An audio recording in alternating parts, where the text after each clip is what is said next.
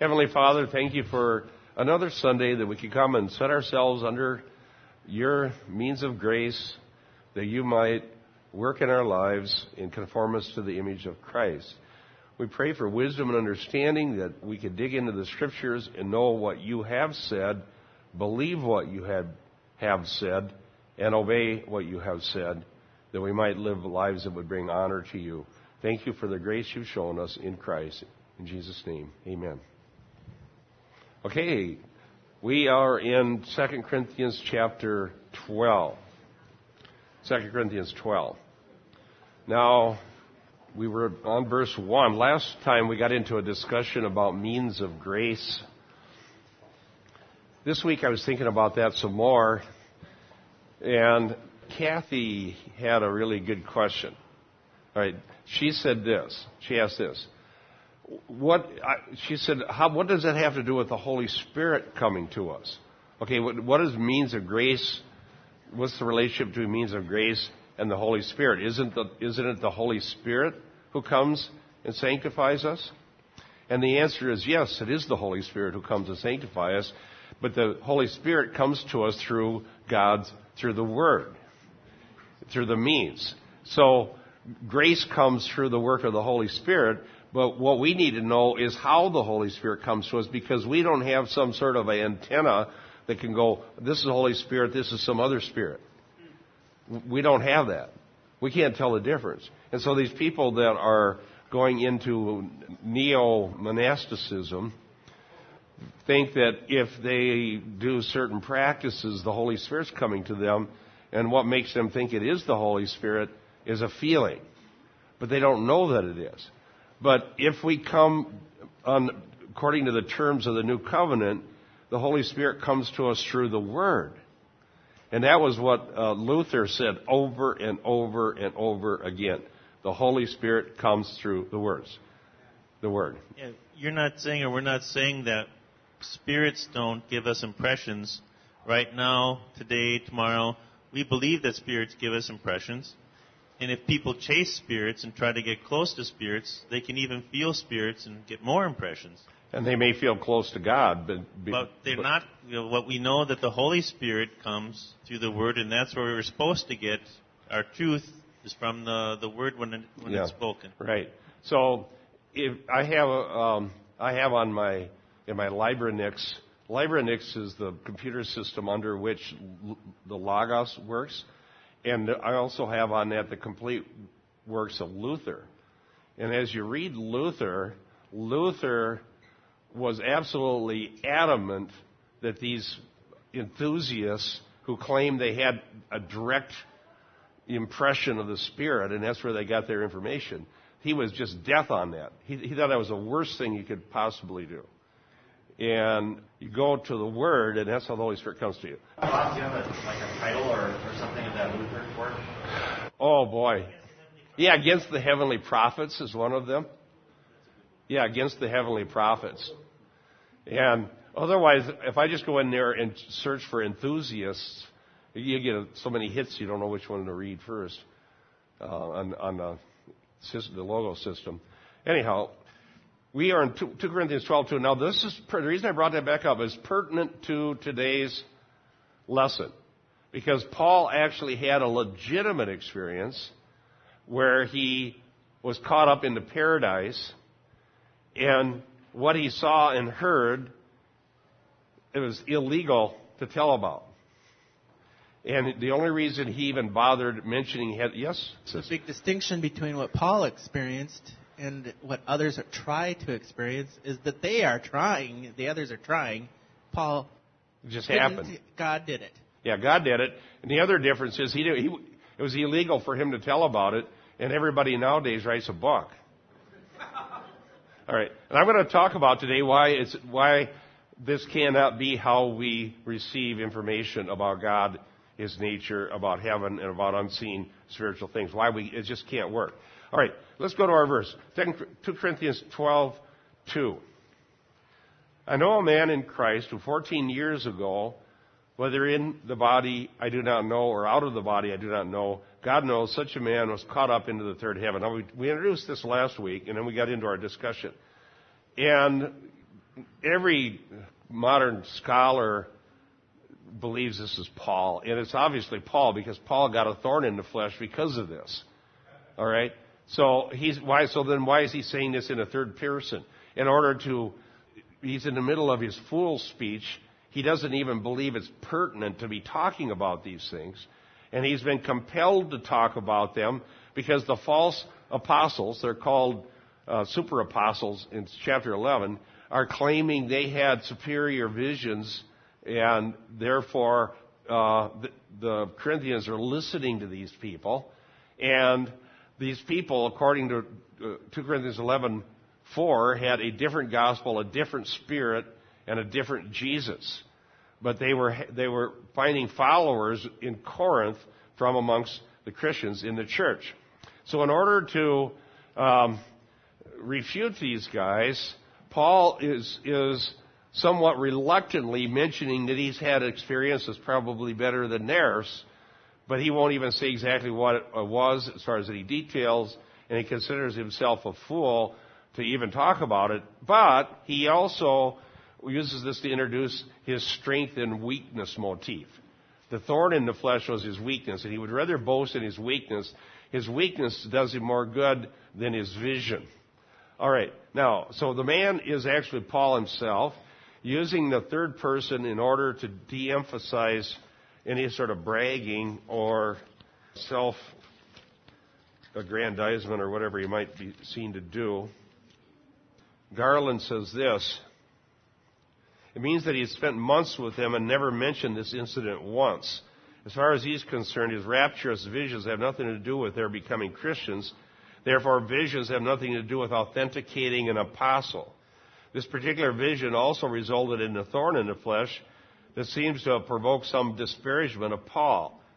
He notifies them that the thorn in the flesh, the clearest evidence of his weakness, was the outcome of a spectacular vision, his entrance into paradise. He repeats twice that he doesn't know whether he was in the body or out of the body. That's what he said here. Whether in the body, I don't know. Whether out, I do not know. God knows such a man was caught up to the third heaven. Caught up here is the same word for the rapture in 1 Thessalonians 4:17. And it is aorist active participle. That means it happened at a point of time. And passive means it happened to Paul. So he did not seek this experience. He did nothing to initiate this experience. It was something that happened to him. It's not recounted anywhere in Acts, as I said last week. Probably happened about 42 to 44 A.D., but it's not mentioned in Acts. And he never said anything about it anywhere else other than right here in this particular passage. So notice illustrated verses 3 and 4, and I know how such a man, whether in body or apart from the body, I do not know, God knows, was caught up into paradise and heard inexpressible words which a man is not permitted to speak. Now, there's another issue. Is the third heaven the same as paradise? Verse 2, third heaven.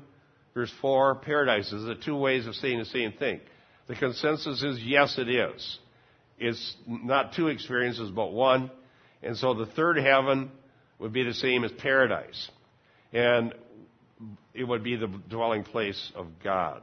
Okay, in Jewish discussions, I think I mentioned this before, they talk about the third heaven being the dwelling place of God. So, Paul had some extraordinary experience. And the word, by the way, caught up to the third heaven, there's a word in the Greek, to, is actually a word that would indicate a limit as far as one can go. The word in the Greek here is used in Acts 1:8 when it says as far as the uttermost parts of the world. So it was like setting an outer limit. So this third heaven would be the limit because there's no further to go. So he is caught up into the furthest place where you could go, the very dwelling place of God. Now, where is this? Well, we're stuck with spatial terms because of our language limitations, okay? Our human language. It isn't necessarily an up or a down or a left or a right or an east or a west, okay? because that's just how we have to talk, because we're in a huge universe, in a vast universe, and where we're standing any moment, you could be pointing to a different direction, depending on where the earth is, right? So the dwelling place of God is in another dimension that isn't defined by our understanding of geometry or locations. Does that make sense? But the terminology is always the up, caught up to God, and for Sheol, you go down into Sheol, like Korah and company. That's the terminology. Let me see. Is there anything else to say about this? Let's go down to verse 4. 3 is a repetition. I did have a quote I wanted to do here. The repetition, according to Garland, of the same verb caught up, harpazo, in 12:4 for being taken to the third heaven into paradise, suggests that Paul refers to a single experience. A three-heaven schema is the most well-established view in Jewish writings, and a third heaven would therefore be recognized as the highest. Thrall points out that Paul's use of the two terms can be explained by Semitic synthetic parallelism. The second time, he just uses a different word. So they're synonymous. Caught up in the paradise. Paradise.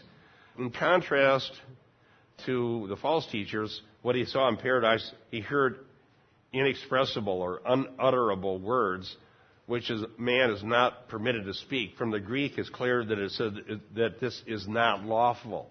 It's illegal to talk about this. It's illegal. You don't talk about it because you're not allowed to. And another citation from Garland, and I'm going to talk about what happens nowadays. Garland says this: Paul confides very little about what happened. We learn only that he was caught up into the third heaven, paradise. How he does not know, and what he heard he cannot divulge. Paul's account of his journey to heaven differs from the tours of heaven and hell recorded by other apocalyptic and mystical writers of the age. Now, I wrote an article, I don't know how many years ago, called Visiting Heaven and Hell. I don't know if you ever read that article. I wrote it, I don't know, maybe it was even in the 90s.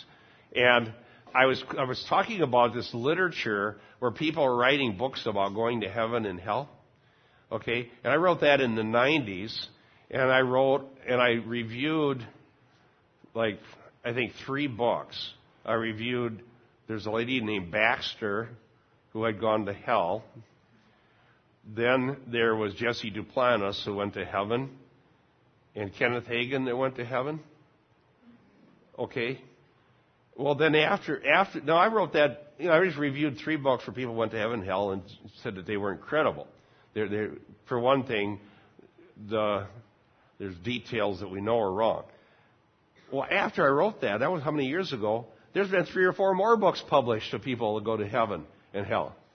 Okay? And it's interesting that people won't believe that heaven or hell are real from reading the Bible, but they'll believe it if some guy says he went there. All right? Now, remember the story in Luke 16 where is a story about the rich man and Lazarus? And the Lazarus is laying there in the rich man's doorstep, and the dogs are licking him, which would be really bad if you're Jewish. Okay? You will never find a positive reference about a dog in the Bible. Dogs are nasty, unclean things that are more like jackals, as far as the Jews are concerned. So when you die, if the dog licks up your blood like Jezebel, it's really bad. Okay? It's a disgraceful way to be. Okay? And so he's disgraced by being licked by dogs. And they both die. One goes to Abraham's bosom, and the other one goes to Hades. Hades, it says. And he's tormented. All right? And then he says, well, there's a chasm, and he can't, there's no way across it. And he said, well, at least let me warn my brothers about this place. Because somebody needs to warn them. They don't know that they're going to come here.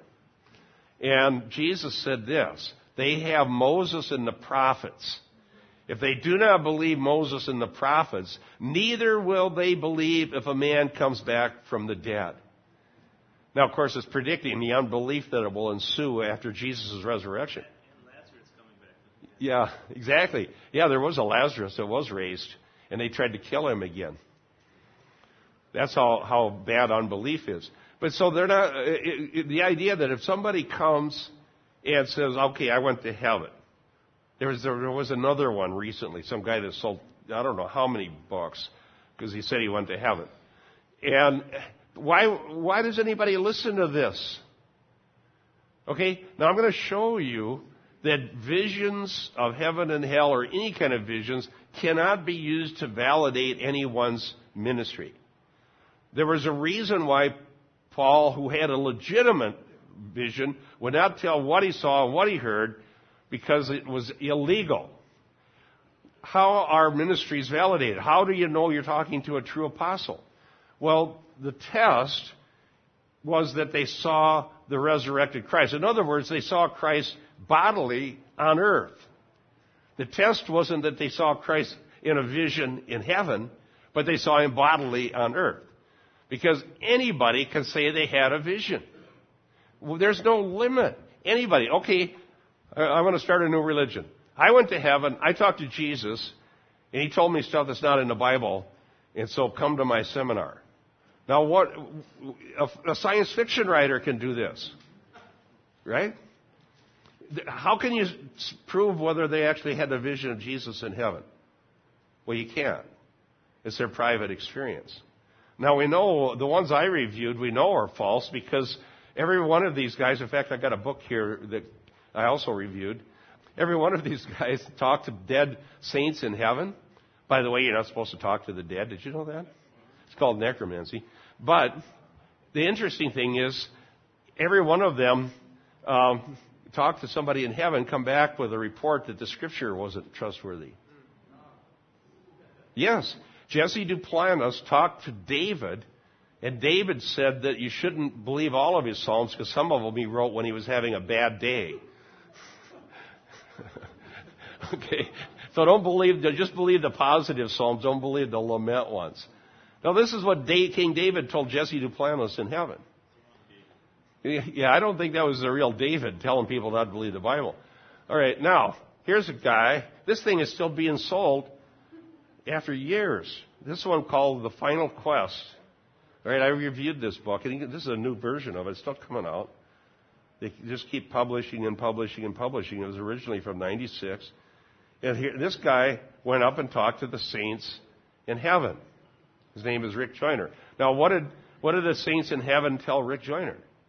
Well, Paul was talking to him, and Paul was telling Rick Joyner that he's greater than Paul. Rick Joyner is. In fact, Rick Joyner is so great and so glorious that some angel had to give him a cloak of humility or nobody could look at him. All right. That sounds humble, doesn't it? So, anyhow, what did Paul tell Rick Joyner about the scriptures? Yeah, he says, don't read what I wrote. It's not as good. You should just read the red letters. So Paul is discounting his own writings. How come every one of these guys goes to heaven and the saints up there tell them the scriptures aren't reliable? Well, because this is in heaven. This is a demon playing a videotape in somebody's brain. It may be a real experience, but it's a deception. It's a delusion. All right, so I wrote a review of that, and then now there's somebody even now came out with a book who's actually an Orthodox Christian, but I still don't believe him. I don't believe anybody who said they went to heaven, and I don't believe they have a right to write about it. Paul said it's illegal. If it's illegal, it's illegal. If it's illegal for the apostle, it's illegal for some Baptist preacher. And I'm willing to take a stand on that. It's illegal. You do not know. You only know what the Bible says. Okay, now, why did Paul have this experience? Well, there's some discussion about that. Why would God give Paul an experience that required him later to have a thorn in the flesh because of it? We can only guess, because Paul doesn't say. But if you think of what we just studied in 2 Corinthians 11, can you imagine what he went through? I mean, remember the litany? Shipwrecked so many times, 39 lashes so many times, beaten with rods so many times, hardship, deprivation, persecution, and on top of all that, the burden for the church. His concern for the church was so great that his one theory is this, that what he went through would have been unbearable, so this experience gave him a more concrete knowledge of what paradise is really like, just to keep him going. And that's just one idea. I can't think of a better one. But because he had that, he had to have a thorn in the flesh, because otherwise he might be tempted to exalt himself. So that's about Paul's experience. Now, the reason why apostles have to be validated objectively and have seen the resurrected Christ is that the test of spirits has to be objective. All right? The test of spirits cannot be subjective. You can never know spirits based on your feelings or your impressions, because Satan can show up as an angel of light. If a deceptive spirit wanted to appear as something, that deceptive spirit will appear in the form that you think probably would be God. Okay? If you have a feeling that's given to you by a deceptive spirit, it's a feeling of warm and fuzzy and lovey and all wonderful things. Okay? That's how it works. Having known people converted from the occult, one guy testified that when he had familiar spirits that he had taken a course to learn how to get, that those spirits always gave him good, positive, warm, wonderful experiences every time, until he was converted. He went to a church and heard the gospel, and all of a sudden these spirits turned on him. They weren't so friendly after all. Okay? And he found out their true nature when that happened. So what is the test of spirits? Well, turn with me to 1 John 4, 1 through 5. We're going to see how we can test the spirit or test an experience.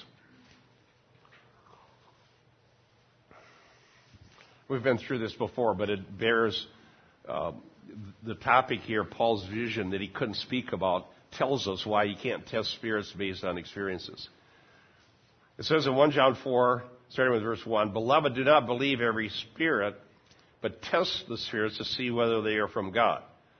Now, we're supposed to test spirits. Now look at the next line. "Because many false prophets have gone out into the world, through whom are the spirits speaking?" False prophets, right? Those are people, all right? So the spirits are expressing themselves through persons who claim to be speaking for God. That's what it says right here, all right? The false prophets are in the world, so that's why you have to test spirits. So the spirits are talking through people. There's a spiritual source for the teaching. By this you know the Spirit of God. How do you know that the Spirit of God? Okay, remember now, a prophet is somebody who's claiming to speak for God. So somebody's speaking, somebody's preaching. How do you know they're from God? Here's what it says. Every spirit that confesses Jesus has come in the flesh is from God. Now, remember, it isn't just like a shibboleth, a word that if you say it, it proves it's like a secret password. That's from the Old Testament. There was a tribe that couldn't say that, so it was a test.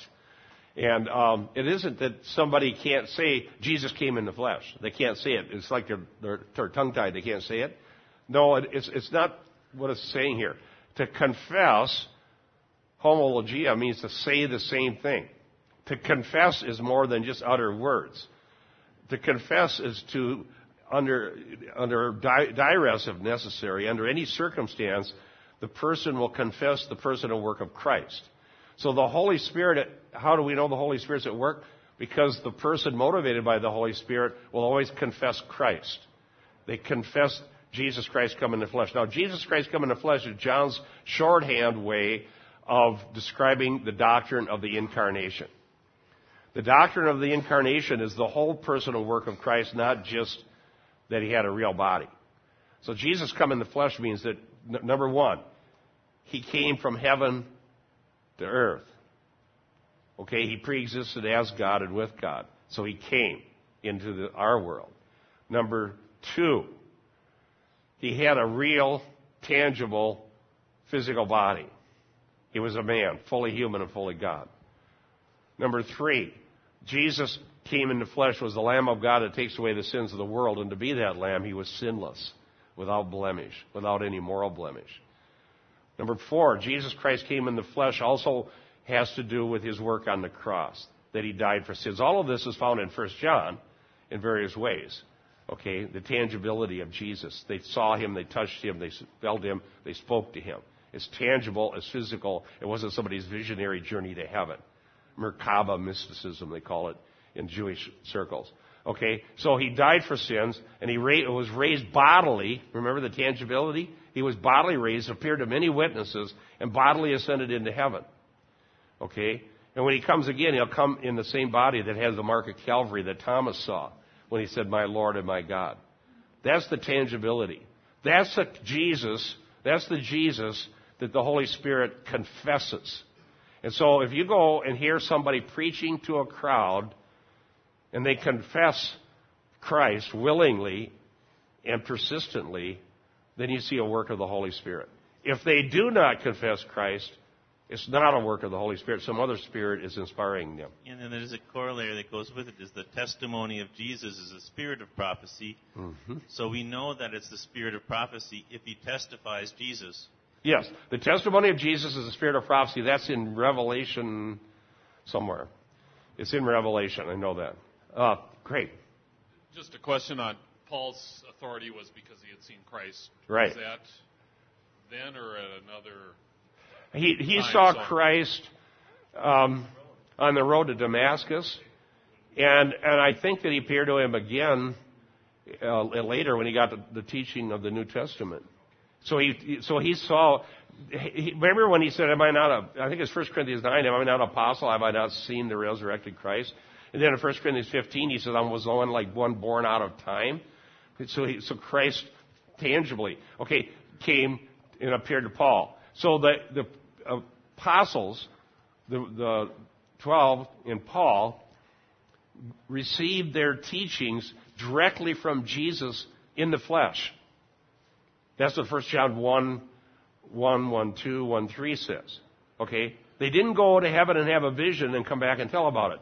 They were on earth in these bodies hearing real words from the real Jesus. So that's how they know what he said. That's how they know what he taught. And to the 11, Jesus said the Holy Spirit will bring to your remembrance everything that I told you. Right? Okay, but they heard it in the flesh. Now, this is the test of spirits. Now, 1 John 4, 3, it says this. And every spirit that does not confess Jesus is not from God. Okay? Why is that? Why would spirits not confess Jesus? Because then Satan's house would be divided against itself. Because the one thing that plunders Satan's kingdom is the proclamation of the gospel. The only way souls escape from Satan's kingdom is through the preaching of the gospel and the conversion of the lost. Then they're transferred from the authority of darkness, Colossians 1:13, into the kingdom of his beloved Son. So that's why I can even say this in an even shorter version in 1 Corinthians 12.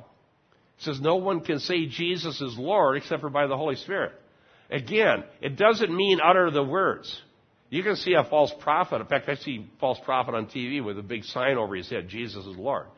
He's a false teacher. But it means to confess the gospel accurately and forthrightly. That's what spirits won't do, because they'd be really stupid to do that. Yes? It's Revelation 19:10. It says, for the testimony of Jesus is a spirit of prophecy. And then getting back to Craig's question, when Paul was on the road to Damascus and Jesus appeared to him, he had hostile witnesses that also saw. So it wasn't that he was the only one. He had a whole troop that was with him going to kill the Christians that also saw what happened. There were other witnesses. And interestingly, when Paul was called upon to testify in front of kings in Acts, he always told that story. He told the story several times in Acts, including in front of Agrippa. because that was a pivotal story, how Jesus appeared to Paul. Okay, so every spirit that does not confess is not from God. Dear ones, I can tell you forthrightly and with all assurance that this is the truth, that if you use this test of spirits, you will not be deceived. You will not. Because as soon as you go, a gospel preacher has the Holy Spirit. You can't shut a gospel preacher up. All right, I hear that. Why are you laughing at me? Now, I have the PowerPoint here from a message that I gave at one of our Faith at Risk things. And this is called How to Discern a True Work of the Spirit. And let me just run through some of these verses. I just mentioned 1 Corinthians 12:3, and the one in Revelation. The testimony of Jesus is the spirit of prophecy, is Revelation 19:10. Now there's a genitive there, spirit of prophecy, and the testimony of Jesus. So we have these genitives, but the genitive, the way it needs to be interpreted here, is that Jesus is the object of the prophecy. In other words, they confess Christ.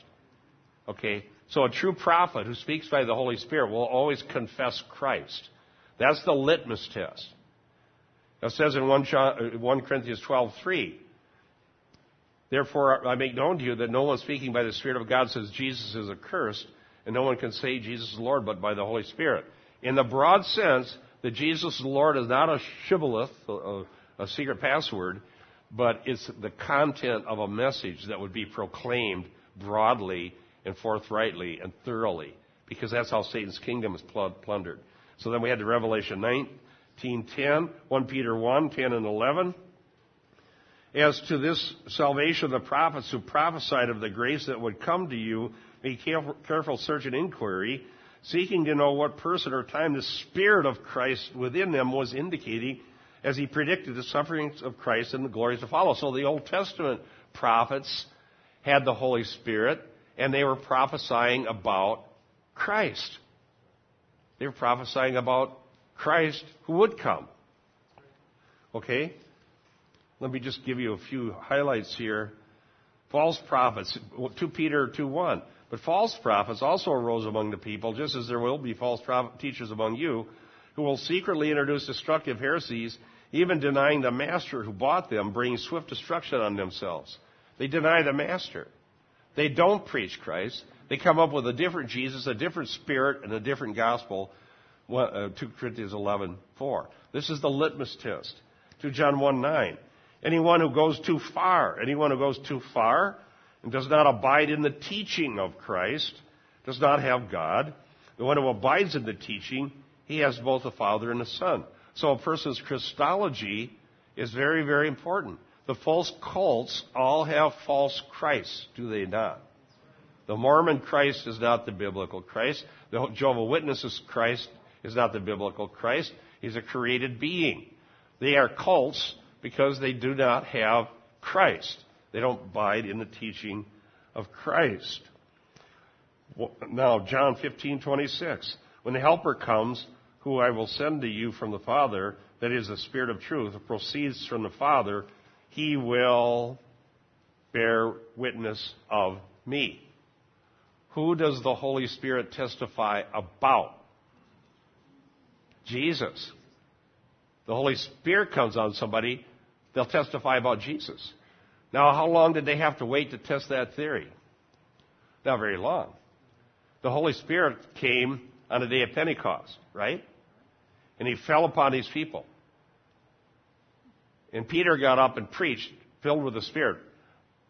Who did Peter preach about? Christ. He preached Christ. That's how you know the Holy Spirit came upon him. The tongues may or may not be from God, but preaching Christ is. All right? It's always from God. Now, what happens when a false prophet has the Holy Spirit come upon him? You're paying attention. You're paying attention. Was Balaam a false prophet? Absolutely. He was getting paid to curse Israel. How many of you know that's not a good idea? Okay. So, but God wouldn't let him, so he kept blessing Israel when he was supposed to curse him. All right. But Balaam, look at what happens here. Balaam's a false prophet, and he's called that 3 times in the New Testament. Listen. And Balaam raised his eyes and saw Israel encamped according to their tribes, and the Spirit of God came upon him. And here's what he says. I see him, but not now. I behold him, but not near. A star shall come out of Jacob. A scepter shall arise out of Israel, and batter the brow of Moab, and destroy the sons of Tubal. So he preached the scepter, the Messiah, when the Holy Spirit came on him. Now, I submit to you that if the Holy Spirit comes on even a false prophet and they preach Christ, that you can count on the preaching of Christ as the litmus test for detecting the Holy Spirit at work. That's the one. Yes, Glenn. Back to the false prophet teaching Christ. His theology will change too, because John Owen in his book on apostasy says he always points to the truth found in Jesus. So not only will he start preaching Christ, but he'll also change his theology to fit the truth that was found in his words.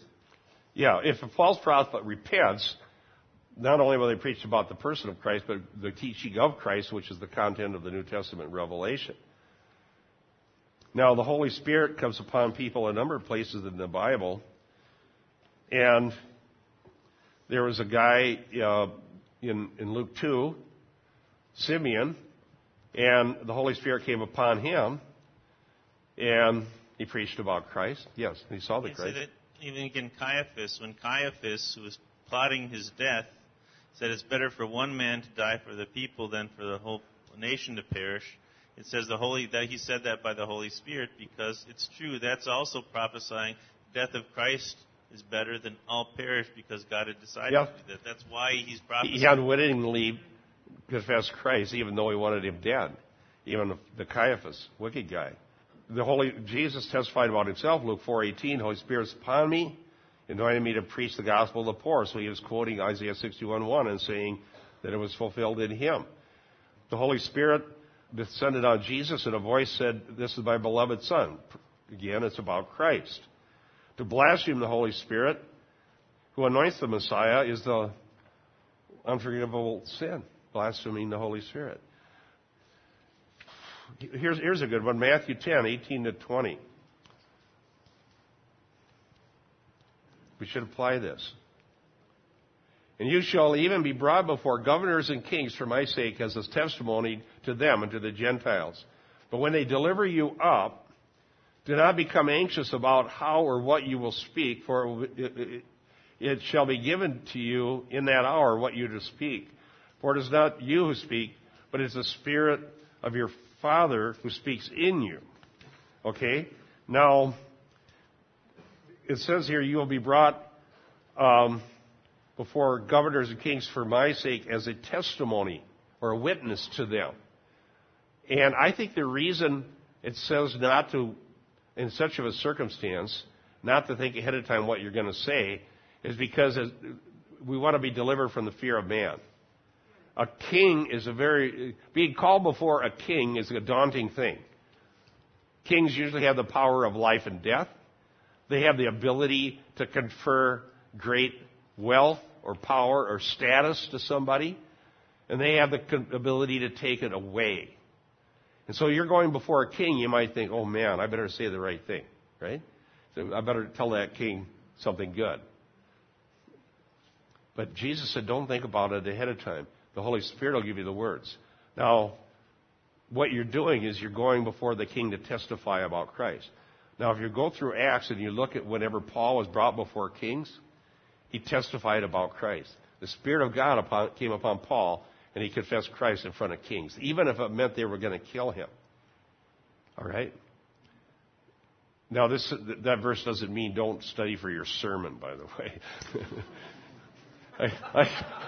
I show up. There's no kings here. I show up. Well, I don't have a sermon, but the Lord said the Holy Spirit's going to come on me. In Luke 24, it says that you'll be witnesses of these things. What things? That Christ should suffer, rise again from the dead on the third day, and repentance for forgiveness of sin should be proclaimed. They went into Acts, and they were witnesses. Acts 1:8, you receive power when the Holy Spirit comes upon you. What will happen?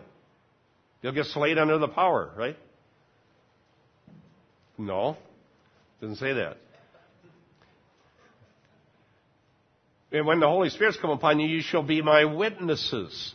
Martyrion, where we get our word martyr. Ones who testify about Christ. Ones who speak about Christ. And both in Jerusalem, Judea, Samaria, and othermost parts of the world. Acts 4:8 and 10. Then Peter, filled with the Spirit, Luke tells us, filled with the Spirit. What happens? And he said, rulers and elders of the people, let it be known to all of you, and to all of the people in Israel, by the name of Jesus Christ of Nazareth, whom you crucified, whom God raised from the dead, by this name this man stands here before you in good health. He testified, the Holy Spirit came upon him, testified about Christ. Let's a couple more, and then we'll go back to our text. Acts 4:31. And when they had prayed, the place where they had gathered was shaken, and they were all filled with the Holy Spirit, and began to speak the word of God with boldness. And then it says, and the great power, the apostles were giving witness to the resurrection of the Lord Jesus Christ, and abundant grace was on them. This is not an isolated thing. This is not, the Bible isn't unclear about this. I used a kind of a double negative. The Bible is clear about this. There. That's better. It's very clear. And consistently throughout the entire New Testament, it says that when the Holy Spirit comes upon a person, and ensuing that experience comes words, the words that come out are confessing the person and work of Christ. That's why it's a test of spirits. And if the church would apply this simple test, the false prophets would go out of business tomorrow. They would not be funded. They would not be on TV. They would not be filling auditoriums. They would not be teaching church growth theories, because nobody would listen to them. Apply the test. Apply the test. You go to the meeting. I'm telling you, a true gospel preacher will always... I remember when I was a new Christian, and I was around some very enthusiastic gospel preachers in the early 70s. There was a lot of people being saved, and people were going into parks and preaching the gospel and confessing Christ. And frankly, it wasn't safe to ask those guys to speak at its events, like at my wedding, because they would preach the gospel every time. This little Pentecostal preacher got up at our wedding meal, the celebration when we got married, and he preached the gospel. People were twisting and turning. And he was telling them they were going to go to hell if they didn't repent. Like I said, they're not safe. And somehow, I don't know what happened. What happened? I don't know what happened. Because that was that very movement that I was in, that you couldn't keep the gospel out of it. Now you don't even hear it. Because I hear from people, it went away. No gospel. I think it's because we got people that really don't have the Holy Spirit doing the preaching. Patrick.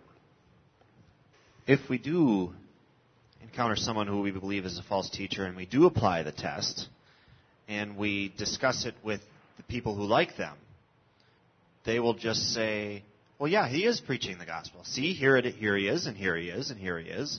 And they'll just, I mean, if somebody asks me that about you, I would defend that you are preaching the gospel all the time, because I think it's obvious. Well, they can see for themselves. Right, but, I mean, everybody has that attitude about their favorite teachers. I suppose there's sort of a delusion, because you know that somebody believes something privately, you think that's good enough.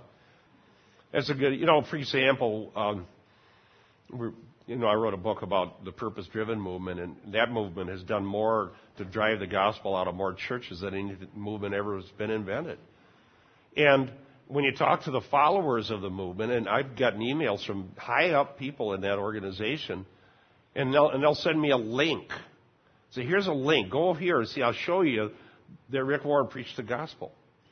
And sure enough, he did. When you follow the link, he actually does. But remember the thing about being called before kings? Well, let me give you an example. When I was out there, I was out there, and there were like 3,000 people and from all over the world for a big summit. Okay, and I got in the last hour and a half. And Chris Roseborough was there for the whole thing. He heard everything. They had thousands of people, the most important event. These are pastors and leaders from all over the world being told what it means to be purpose-driven. And this guy that I know was there for the whole thing, and the gospel was never preached once, nor was gospel preaching even on the agenda. All right? And remember, Keith, you got into a debate with Richard Abanis about this.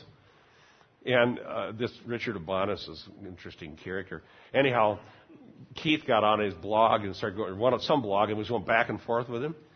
And so what Keith finally did was he just kept going back to, you just had a summit. This was the most important event of the year. These were the top leaders from all over the world. Did Rick Warren preach the gospel there, or did he tell anybody else to? Well, Abanis said, nobody did over here. Well, it can't be that important if your summit doesn't even include the gospel. It can't be important to you. That was the criteria. You confess what's important to you. Right. If you might believe it privately, then that's not what your ministry is about. Then your ministry is not a gospel-centric ministry. Yeah. There are people who have the right gospel in their statement of faith and occasionally will even share it, but it's not important enough to them that it would ever come out at any important event or in front of a king or anything. Glenn. The first church I went to, which was in 79, we were there for 4 years. It was a Lutheran church. And I just started sensing something was really wrong with the church. And so I met with the pastor, and I didn't know much about the Bible because I was going to this Lutheran church. But anyway, I asked him, I go... No, you Lutherans, it's not the case for all Lutherans now. Don't all on a scale of 1 to 10, yeah, I know what you mean. And I asked him if he thought Jesus was the Christ and all that. And he says, well, the Bible points to that. He would not confess. Wrong answer. Wrong. The Bible points to that. We did the moonwalk. Wrong answer. Yeah, there's so many preachers out there that are doing so much damage, like what Rick Warren is doing, because they're creating confusion. Because once in a while you'll hear the gospel, or they'll give assent to Christ, and maybe they won't give the full, person and work of Christ. They'll say Jesus is Lord, or but they won't really preach the gospel. And it's creating so much confusion out there amongst a lot of believers, and they're kind of languishing in these churches because they hear some of it, but then they're following all the false teachings. Yeah. Okay. Now here's the reason for that. Let me tell you another reason why confessing Christ is the litmus test, not visions of heaven, which is our topic here. Paul had a vision of heaven. He didn't say that. Therefore, I'm an apostle. Listen to me. He said, I can't even tell you what happened. Here's the deal. The reason that a person who does believe the gospel, but most of the time, especially in public, when there's a mixed crowd or a lot of people, don't preach it, is because if you preach the gospel, you alienate everybody who's not converted. All right? When that little preacher, in fact, that preacher at our wedding rehearsal, and in fact, the way he did it wasn't really the most tactful, but there were a lot of mad people at that wedding. Because he told them they're going to hell. We went to a wedding. We didn't come here to hear we're going to hell. Okay? But that's what it does, though. It alienates. It alienates. It alienates. Or it converts, and it unifies. So the gospel preaching alienates the world and unifies the church. And the church becomes different than the world. And the world will not listen to us, as it says in John. Yes? I'll say another issue of why that isn't good is that the core issue of confessing the gospel is that I believe the core problem is sin. So if the core problem is sin, then I want to give you the real answer to the problem, which is the Jesus Christ come in the flesh, because that's what's dealt with sin. If instead the core problem is sin, and I tell you what happened in heaven, there's no salvation found there, because the reason for salvation, the reason we have salvation, happened here on the earth because God became man. And if that's not what we're talking about, we're not giving them the core issue and the core solution. Yep. It's interesting. I was talking about this genre, visits of heaven to heaven and hell. in the research I did for the section of Scripture we're studying, Paul's visit to heaven, there are loads of literature, both in the Greco-Roman world and in the Jewish world, of that sort of stuff, of people having gone to heaven and people having gone to hell. You can read it. It was just a constant thing that people wrote about, visions of heaven and hell. So they had it already before the first century. And it continues on to this day. Why? Because it sells, it sounds fascinating, it's a way to get followers, people want to know secrets, they want to know things that God hasn't chosen to reveal. Yes? Well, you know what's worse on top of everything that you said? I've noticed in some of those that confess that, well, I should keep my religion to myself. I shouldn't talk about it. I shouldn't bring it out. And that's kind of unfortunate because when you gear your conversation and you're talking to somebody about the gospel, you're geared to, for someone to speak and, have them receive Christ. That's different. But when you're talking with a confessed believer, you're talking about growing in Christ. And when you, come at from that point of view, then they say, well, no, I can't talk about my gospel. As if, throw the Great Commission and the Great Commandment right out the window. Yeah, you can't. It's not private. The gospel's not private. This Martin, Dr. Martin, logo or the word commentary, wonders. One of the questions is, back in verse 4, who caught up into paradise but heard inexpressible words, which man is not permitted to speak. So being how is they're inexpressible, and if you could speak them, you're not allowed to. It's illegal. Obviously, God gave Paul this experience. What good could the experience be if Paul can't tell about it? Well, it had to be for his own private good. It couldn't be anything else. And that's what Dr. Martin says here. He says, this experience, though not communicable as a result of its sacredness, must have had an untold influence on Paul. If this event transpired around 44 AD, then it was an incalculable boost to him as he embarked on his ministry. We may never know the many times Paul received inner strength or inward renewal, as he said in 2 Corinthians 4:16-18, from his remembering this event. It had to have been something to give Paul inner strength and fortitude to go through everything that he went, because it wasn't for anybody's good but his. Yes? Well, it could have just had that experience because he could use it in Corinthians to say it's not important. That's true.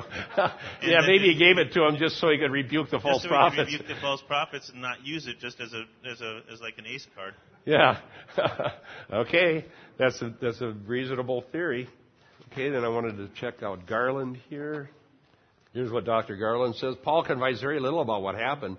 We learn only that he was caught up into the third heaven, paradise, and how he does not know. What he heard he cannot divulge. Paul's account of his journey to heaven differs from the tours of heaven and hell recorded by other apocalyptic and mystical writers of the age.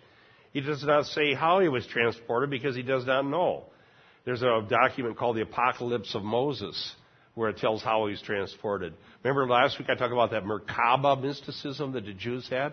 Merkaba was a chariot, and it was like a chariot that takes you to heaven. Okay? So Paul doesn't even know. He does not visit a series of heavens, as in the mystery religions. He's not let in on secrets that he can then disclose to others or put in a book to be sealed for a later time. They had that. Nowadays, they don't seal it. They sell as many as they can.